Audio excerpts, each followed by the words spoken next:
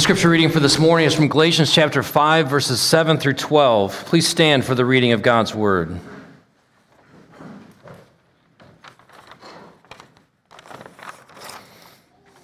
You were running well. Who hindered you from obeying the truth? This persuasion is not from him who calls you.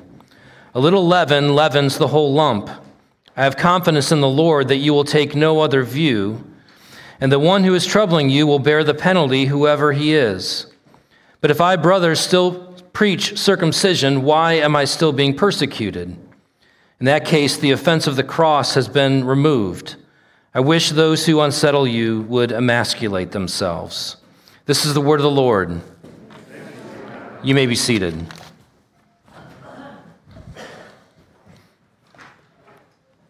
Why don't we go ahead and pray?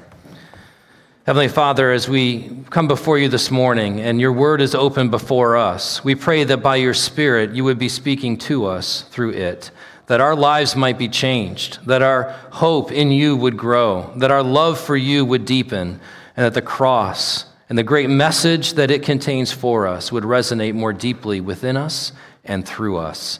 And we ask this in the name of the one who went there for us. In Jesus' name we pray. Amen. Well, if you watched the Super Bowl, you saw among a number of other ads, the two ads from the He Gets Us campaign in which a nonprofit group of mostly anonymous folks are attempting to present to the world a fresh perspective, a new picture of who Jesus Christ is. $20 million were spent to air those two ads on the Super Bowl, during the Super Bowl. The ads have been running on broadcast media, through social media, ever since, even prior to that, and still to this day, they are expected to spend close to $1 billion on this ad campaign. This is what they say about their agenda at their website. Our agenda at He Gets Us is to move beyond the mess of our current cultural moment to a place where all of us are invited to rediscover the love story of Jesus.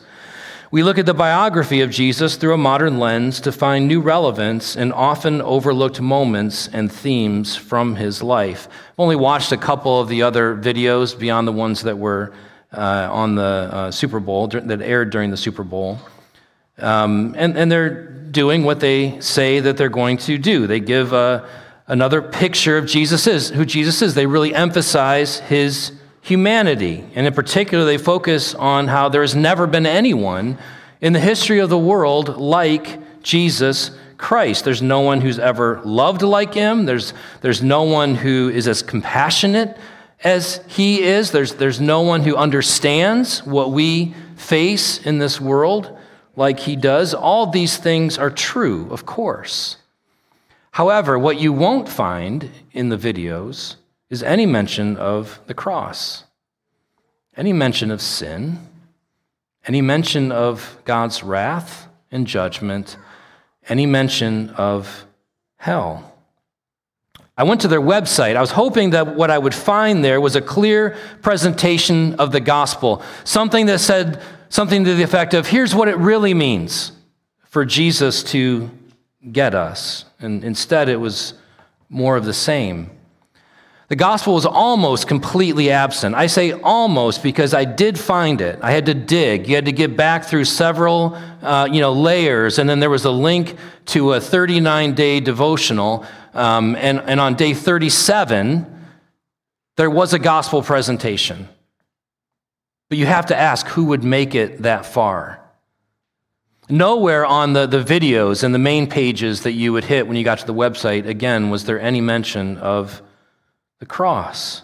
$20 million spent on Super Bowl ads, nearly $1 billion spent on this ad in its entirety, and the offense of the cross avoided. It's tragic. It's tragic. Paul went to great lengths to make sure the offense of the cross was front and center. In Galatians chapter 3, verse 1, he said as he wrote to them, "It was before you that Jesus was publicly portrayed as crucified. Another way to put that, I placarded Jesus before you. I made sure that what you saw in me, what you heard from me, was Christ crucified. That was the main thing I was about, Paul said, when I was with you. And then the epistle to Galatians is all about the cross. The Scottish theologian James Denney said the aim of the epistle to the Galatians is to show that all Christianity is contained in the cross. The Galatians were turning away from the very heart of Christianity, the cross. Paul was facing immense persecution because he was proclaiming the cross. We're called to proclaim the cross. We will face persecution. We are called to keep our eyes on the cross. And like the Galatians, we easily turn away. Why? Why is that? Paul gives us some clues in this passage. We're going to look at it under the following three headings. First, why the message of the cross must be preached. Why the message of the cross must be preached. Second, why the message of the cross offends. Why the message of the cross offends. And then third, where the offense of the cross must lead. Where the offense of the cross must lead. So first, why the message of the cross must be preached. Why must the message of the cross be preached to the world? Because the cross is the heart of the gospel. Not the love of Jesus, even though there has never been anyone more loving than Jesus. That's not the heart of the gospel. Not the teaching of Jesus, even though people marveled at his teaching. His teaching, as important as it is not at the heart of the gospel message. Not his ethics, not the Sermon on the Mount, the great kingdom ethics that are contained there. That's not at the heart of the Christian message. That's not at the heart of the gospel. Not the example of Jesus, someone who was so long-suffering, so patient, so faithful in his interactions with people. Not even the example of Christ, not even the miracles of Jesus are at the heart of the gospel. All those things serve to focus our attention on what is at the heart of the gospel, the cross of Jesus Christ. The Bible's absolutely clear on this. When you look at Luke chapter 1 and you read Zechariah, who's relaying to those after he's unmuted what the message of the angel was to him concerning the birth of his son, John the Baptist, and the message that John the Baptist would proclaim concerning Jesus. And what the angel was letting Zechariah know, and Zechariah was announcing to everyone else, finally our Redeemer is here. God has come to redeem his people like he promised that he would. John, in John chapter 1, this very same John the Baptist, when he saw Jesus, said, "Behold the Lamb of God who takes away the sins of the world." Jesus in Mark 1 went about preaching, "Repent, for the kingdom of God is at hand." In Mark chapter 10, Jesus said, "I came to give my life as a ransom for many." In Matthew chapter 16, Jesus said to his disciples, "We're going to Jerusalem, and the reason we're going to Jerusalem is because I must suffer, I must be killed, and on the third day I will rise." In Luke chapter 22, Jesus held up the bread and said, "This bread is my body broken for you. This cup, my blood shed for you." We commemorate that every single week that we're together. That message, the central message of Christianity, the cross, continues to be proclaimed to this very day. Revelation chapter 1, to him who loved us and freed us from our sins by his blood. The gospel, the very heart of the gospel is the cross. This was the message the Apostle Paul was committed to proclaiming everywhere he went. I already mentioned Galatians chapter 3, verse 1, where he kept the crucifixion of Christ before them all the time. 1 Corinthians chapter 2, Paul says to the church in Corinth, "I labored to make sure that I knew nothing among you but Christ crucified." That's what you saw in me, what you heard from me. Paul in 1 Corinthians chapter 15 said, I delivered to you as of first importance. It wouldn't have been buried at Paul's website. It would have been right there on the homepage.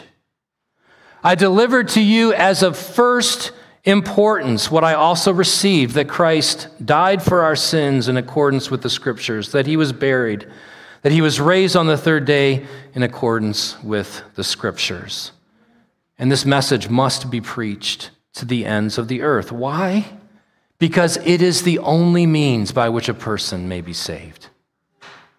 This message of the cross is the only hope for the world. It's the only hope for the world.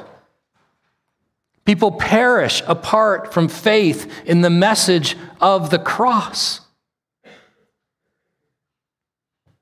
But why must we preach the cross to ourselves as Christians? Because that's what Paul's doing. He's writing to a bunch of Christians. Why must we preach the gospel of the cross to ourselves? Well, because like the Galatians, we so quickly turn away from it. We so quickly turn away to our self-salvation projects so that we can have some level of assurance that we're on the right track. We can have some level of assurance that we're okay with God because we've done X, Y, or Z. We can have some measure of pride in what we're doing because we've done these things. That's what was happening in Galatia.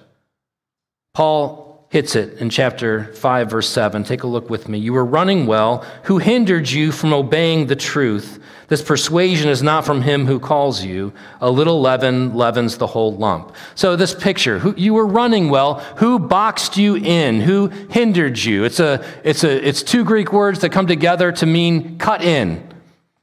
Who cut in on you? Racing in that day was not oval. It wasn't like an oval track. It was to the pole and back. That's what it looked like for them to have running races. And Paul envisions that, and he said, who was it? Who were these people who, as you were running this race, obeying the truth of the gospel, that kind of boxed you in and kept you from actually making progress? Well, of course, it's the people that he's been addressing all along, these Judaizers who have come in and said, the message of the cross is not enough. Believe that, but if you will do these things, then you can be sure that you're saved. Divert your eyes over to this self-salvation project. They were actually also saying, divert your eyes to us so that you can kind of, see us as the great people that we are. And in so doing, they were averting their gaze from Jesus Christ. They were averting their gaze from the cross. They were averting their gaze from the only hope of their salvation, because as we saw last week, it's either all of Christ or none of Christ. There's no Jesus plus when it comes to our salvation. We need to preach the gospel to ourselves, the gospel of the cross. We need to keep the cross ever before us, because when we don't, we so easily slip into the kind of self-salvation projects that the church in Galatia was slipping into. We have that proclivity within us. We want to be able to say we've contributed in some way. You know that's true when you think about your own life. You know it's true when you're exceptionally proud of the great things that you've done over the past week in terms of your Bible study, or the ways in which you've served the church, or even just the ways in which you've thought well of people who don't think well of you. I mean, we pat ourselves on the back. That's an indication that at some level you've given yourself over to a self-salvation project. The cross is no longer in your view. Maybe it's in your peripheries, but it's not in your view. It's not front and center. Your works are. It's also true when you're absolutely devastated because you know you haven't thought about that person the way you should be thinking about them. You know you haven't been faithful to reading the Bible the way in which you feel like you should be faithful to read the Bible. And you feel as though God must be disappointed with you. Again, the cross is not in view. If there's anything that says God is no longer disappointed in you, it's the cross. And yet our eyes are no longer on the cross. Something else has taken its place. We need to keep the cross ever before us as Christians. We need to point one another to the cross. Like Paul, We must proclaim the message of the cross, even though it causes offense. Like Paul, we must remember that it's the only way a person can be saved. Like the Galatians, we must hear it continually. The message of the cross must be preached. But why does this message offend? Look with me at verse 11. But if I, brothers, still preach circumcision, why am I still being persecuted? In that case, the offense of the cross has been removed. That word offense is a very strong word. The idea bound up there is one of hatred, of vitriol, of great and deep animosity, of bitterness, of resentment, of contempt. This isn't just a little bit of mild offense, a little bit of a side eye or an eye roll or whatever the case may be, or writing someone off. This is like what we so often see on the news, the way people hate each other for different reasons and are shouting in each other's face for different reasons. This is the offense of the cross that's being envisioned. That kind of a response because of this message that's being proclaimed. Why is it such a great offense? Paul dealt with this. In 1 Corinthians chapter 1, verses 22 and 23, he says concerning Jews and Greeks, which was the audience, the people that he was proclaiming the message to, it was the world.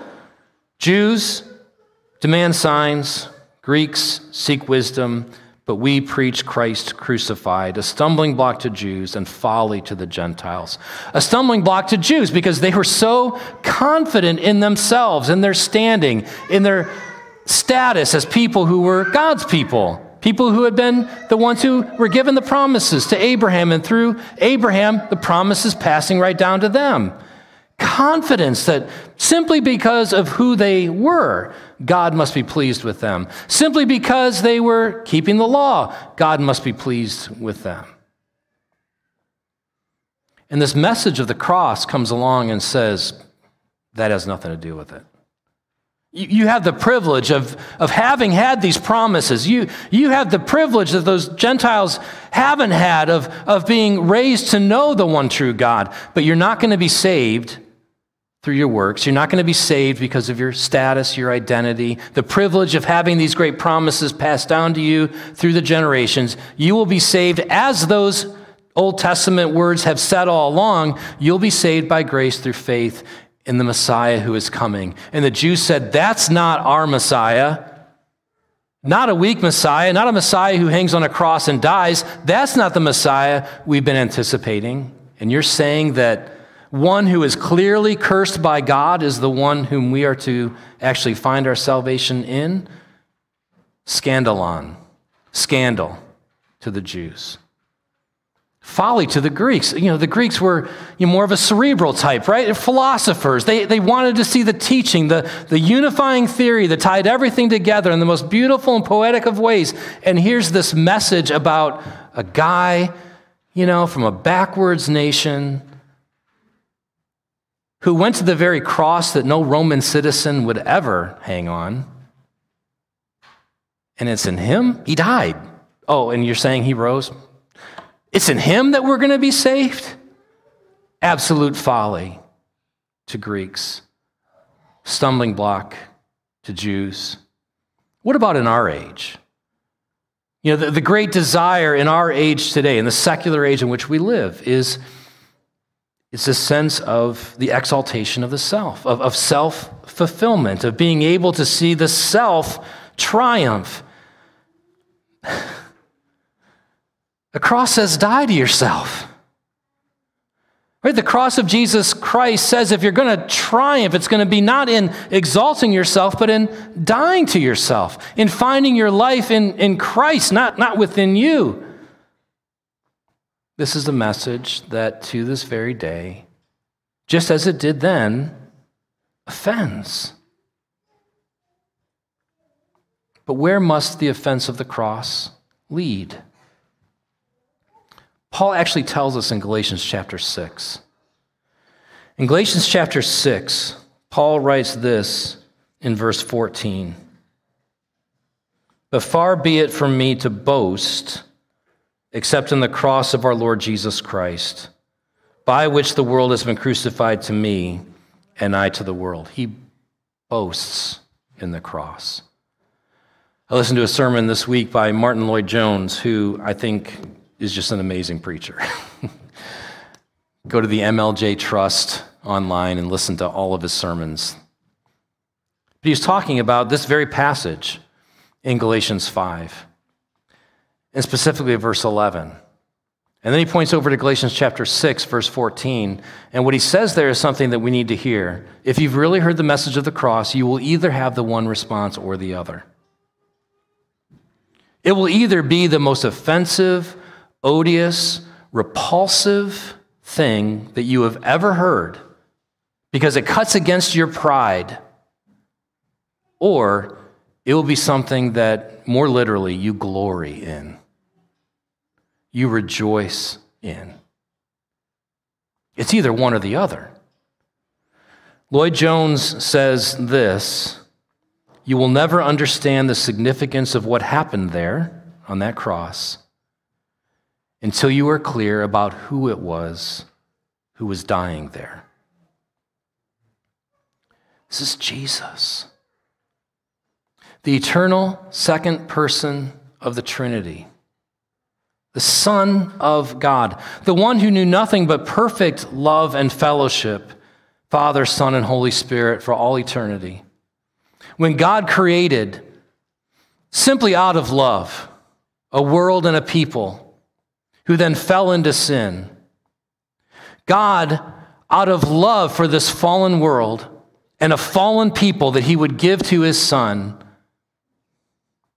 said, I want to save those people. And Jesus, the second person of the Trinity, said, I will go.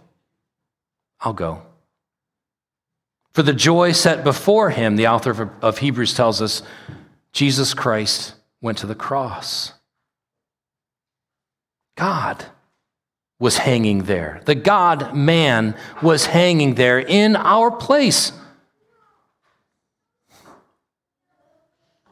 This wasn't just a guy. This wasn't just a carpenter. This wasn't just somebody who was exceptionally gifted, who had lived an exemplary life, who was a very loving person. This was the very Son of God who went to the cross for you. You who couldn't save yourself. You and I who were running as fast as we could in the opposite direction, wanting nothing to do with this God who is pursuing us in order to reconcile us to him, and having been captured and caught by him, we have the opportunity now to glory in this cross. Because of the cross, you are forgiven. Because of the cross, you are adopted into the family of God. Because of the cross, you have been reconciled to God. Because of the cross, you are a citizen now of heaven. Because of the cross, your hope is anchored in heaven, because that's where Jesus is. Because of the cross, you can be waiting and watching for Christ's return on that great day when he comes and all things are made new. Because of the cross, that is true. Because of the cross, you know how to die. Have you thought about that? You're able to die now without fear, because when you look at the cross and you see the one who was hanging there, you are reminded that God is just and he is faithful. He will not pour out on you what he's already poured out on his Son. So even though death is a horrendous thing, it is not wrath for those who die in Christ. And because that cross is empty and the tomb is empty and Christ is risen, you are able to be reminded as you look at that empty cross that death is just a passageway into a better and more glorious day. All of this because of the cross. All of it. Don't hide the cross. Boast in it. Glory in it. Rest in it. Rejoice in it. What does the cross mean to you? What effect has it had on you? It must be one or the other if we've really heard the message of the cross. Have you really heard the message? We're going to sing in just a minute, When I Survey the Wondrous Cross. When I survey the wondrous cross on which the Prince of Glory died, my richest gain I count but loss and pour contempt on all my pride. We need to sing songs like this in order to remind ourselves and one another as we sing it of what's true. The things that we believe, but, oh God, help our unbelief.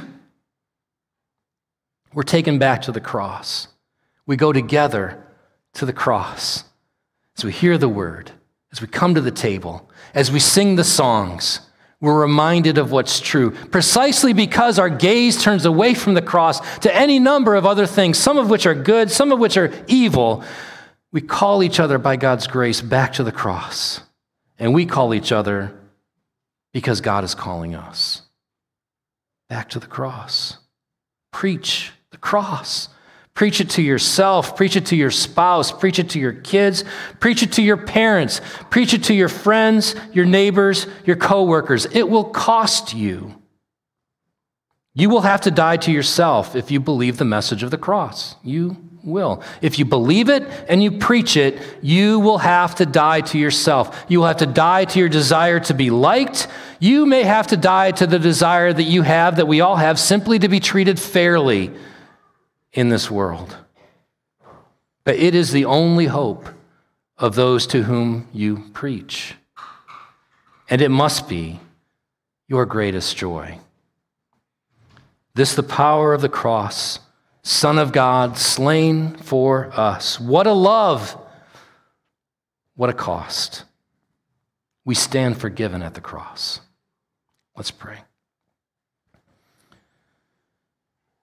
Heavenly Father, help us to set before us always the cross of your Son, Jesus Christ, the message that it gives us, one that humbles us to the dust and yet elevates us to the highest of heavens.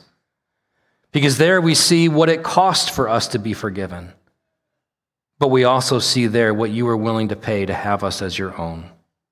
Let that message cheer us, delight us, that we might want nothing more than to tell people of it.